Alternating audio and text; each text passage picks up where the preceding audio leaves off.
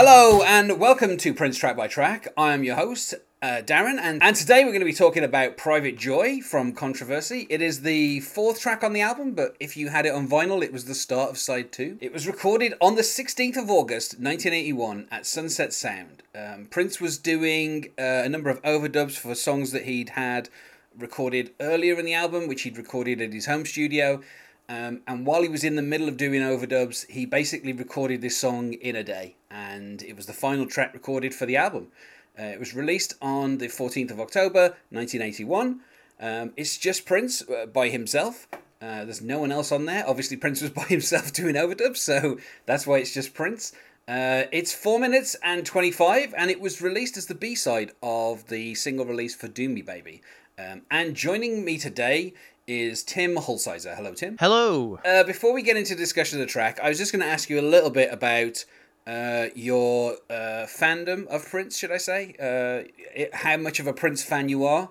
If you can recall a time when you became a Prince fan, if there was a song that you recall hearing that made you a Prince fan, if you were introduced to it by older siblings or a parent. Yeah. How did Prince come into your life? I would say Prince was kind of the background radiation of my life. I was a pretty young kid when I first heard him. It was definitely the radio that brought him to me. I listened to a lot of radio as a kid. And, things like Let's Go Crazy, Delirious. Probably the 1999 era was the first time I was aware of him. I liked his singles, but I was just a little kid. I think it was around the time of the Batman soundtrack that I really started getting into him and trying to get every album. I was a big fan of Batman, and I bought both soundtracks, the score and his soundtrack, and I was like, oh my gosh, he can do anything. Ballads, funk, remixes. He's young enough to know the earlier singles, but too young to be into sex and all those things that he was talking about, so it would be later one. Speaking of sex then, let's get into the song, which of course, the title Private Joy, to me, there seems to be a kind of like a weird...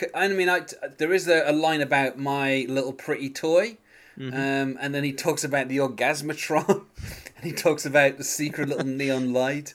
So obviously there seems to be a suggestion that maybe the title of the song should really be like Private Toy or something rather than Private Joy. But yeah, where he says, I could never let another play with my toy. Which, I mean, in this case, it seems to be referring to a woman that he's talking about. One assumes. The woman is his private joy. But, I don't know, there seems to be a kind of odd way of phrasing stuff, which is something Prince does. Sometimes he picks kind of very strange ways of phrasing things.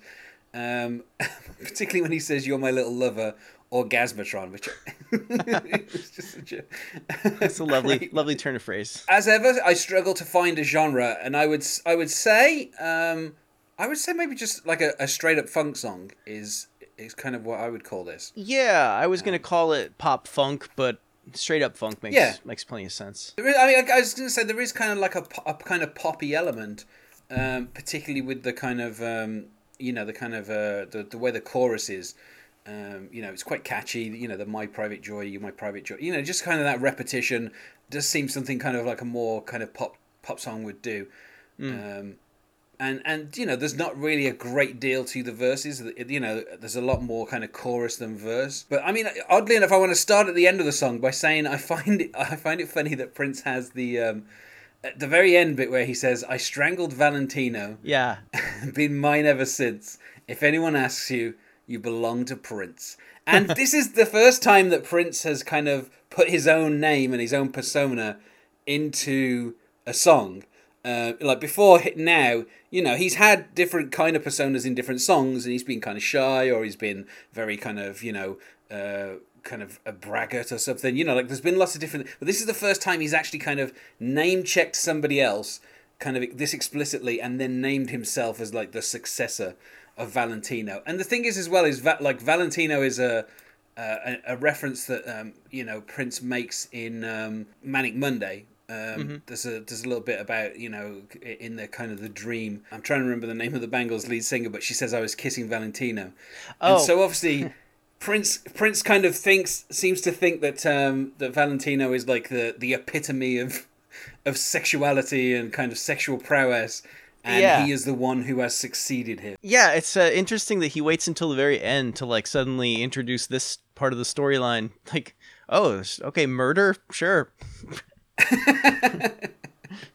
Yeah, I think it's interesting as well because like Rudolph Valentino died like in 1926, so like he's not really like a rival for Prince and hasn't been since like I don't know like 40 years before Prince's birth. But I just like that Prince kind of sees the kind of obviously Rudolph Valentino, he had like a very very kind of specific persona that was very kind of like sexual, and a lot of his films, he played kind of very dashing person. There's the kind of like the chic films where he plays this kind of chic who sweeps women off their feet. So obviously there's a very specific image that he has, and obviously Prince wants kind of aspires to be that kind of like dashing and obviously not going to be talking about it for a couple of months, but if you look at Under the Cherry Moon, that is Prince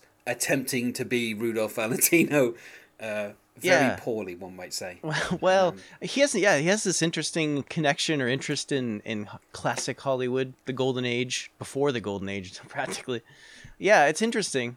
I don't know if he thought Susanna Hoffs was going to be into that, or did he know the Bangles were going to sing Manic Monday, or did he make that for himself and then give it to him? If I remember the story correctly, he saw the Bangles performing somewhere, and he liked them as a group, and so he'd written this song already, and he just basically sent it in the post to them and said, "You can have this song," and they were just like, "Okay," and then he kind of got in touch with them and did like a little bit of production on it.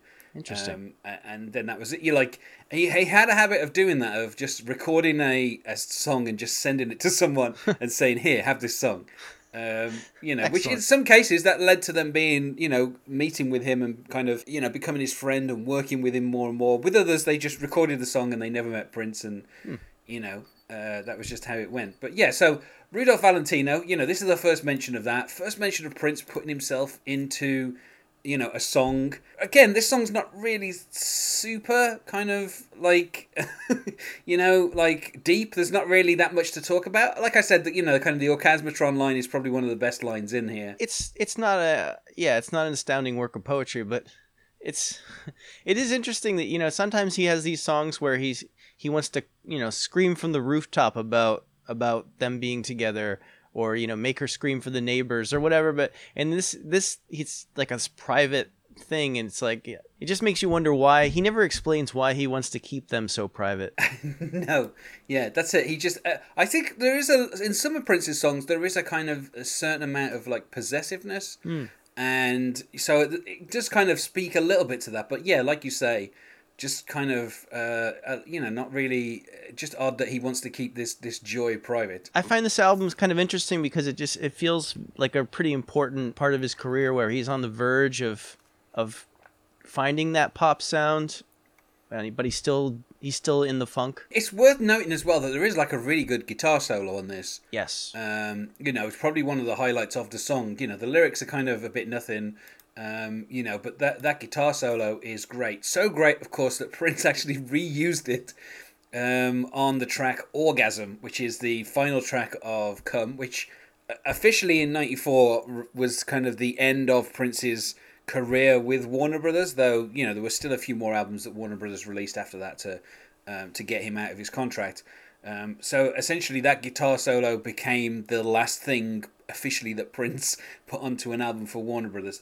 Many years after his dispute, he actually got back together with Warner Brothers, and his last few albums were released by them. So, originally the song was called Poem, but then there was some stuff that was added from the song Vibrator, which was recorded by Vanity 6, which was then, put onto that. Obviously, I'll discuss that when we get to the 90s, some point in 2018. But yeah, it's interesting that Prince kind of liked that guitar enough to kind of reuse it 13 years later on a song. Yeah, it's interesting because sometimes you might think that he's the kind of guy who doesn't look back at all and just moves forward, but then he does things like that and you realize, oh, he has a full command of everything he's done and he's ready to bring it back for something. Kind of telling that Prince only really performed this song, in 81 and 82 on the Controversy in 1999 tours, and then kind of never went back to it. But, given the amount of songs that Prince had in his back catalogue, it's understandable that some of them didn't ever get performed live or didn't get performed live after a certain point. But you know, he liked that guitar solo, so he used it again. But yeah, it's not a hugely substantial song. You know, the more interesting thing about it, there is actually quite an interesting live version that can be found on YouTube. So if people want to look that up, it's quite interesting. Because, you know, when he says "Strangle Valentino," you know, you belong to Prince. The crowd are all singing along to that, so it's always fun to see the kind of parts of the song that people kind of get behind. But this song was covered a number of times by various different people in the 80s. Evan Rogers covered it. Not a guy I know, but he looks. I don't know. He's got kind of like he looks 80s basically. He looks very 80s. His hair's very feathered, that kind of look. And he doesn't do anything substantial with the song. It kind of just sounds the same. There's an artist called I don't know how to say this. It's Cheyne. I mean I would say that Shane, or maybe it might be Cheyenne. I don't know. Normally you would think there would be kind of maybe an E after the Y or something, but I don't know. Yeah, it's a little bit odd.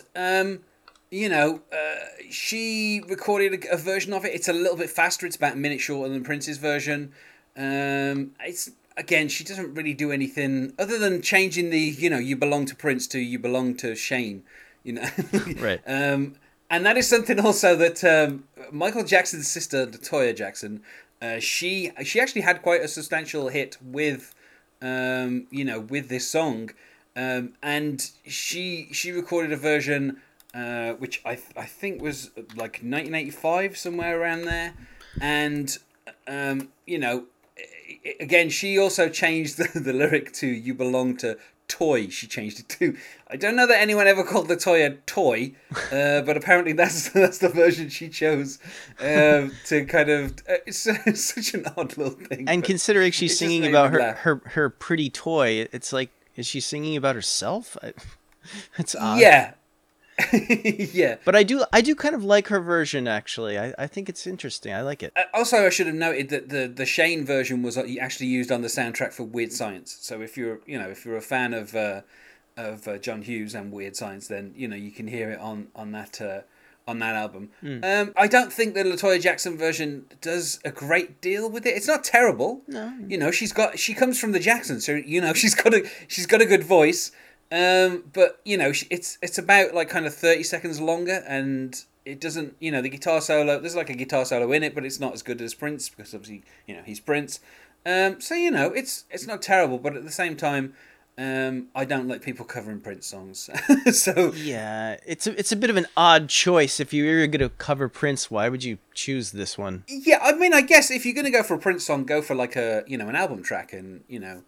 I guess that's what she did. So an interesting kind of gathering of cover versions. You know, it's weird that a kind of an album track got so many kind of cover versions done. And there are a few people who, you know, obviously after Prince's death have performed it live as well, in tribute to him. I mean, I don't really like covering those because, you know, I feel like, particularly the ones that came very soon after his death, just felt a little, not opportunistic, but, you know, they're just there because he's dead, isn't it? And that's why they covered him. You know, obviously, you know, the covers in the 80s, they weren't for that reason. So I would say overall my rating on the track would be, I'd say 4 out of 5. You know, it's nice. It's a nice, quick, kind of upbeat song. You know, its placement in the album. The next song is kind of crazy. So, you know, when you go from this to, you know, you go from "Do Me Baby" to this, and then from that to "Ronnie Talk to Russia," it's kind of a really odd kind of mix of songs, one after the other there. But I just feel like there's a few more songs on this album that are 5-star songs, basically. So this really can only get a 4.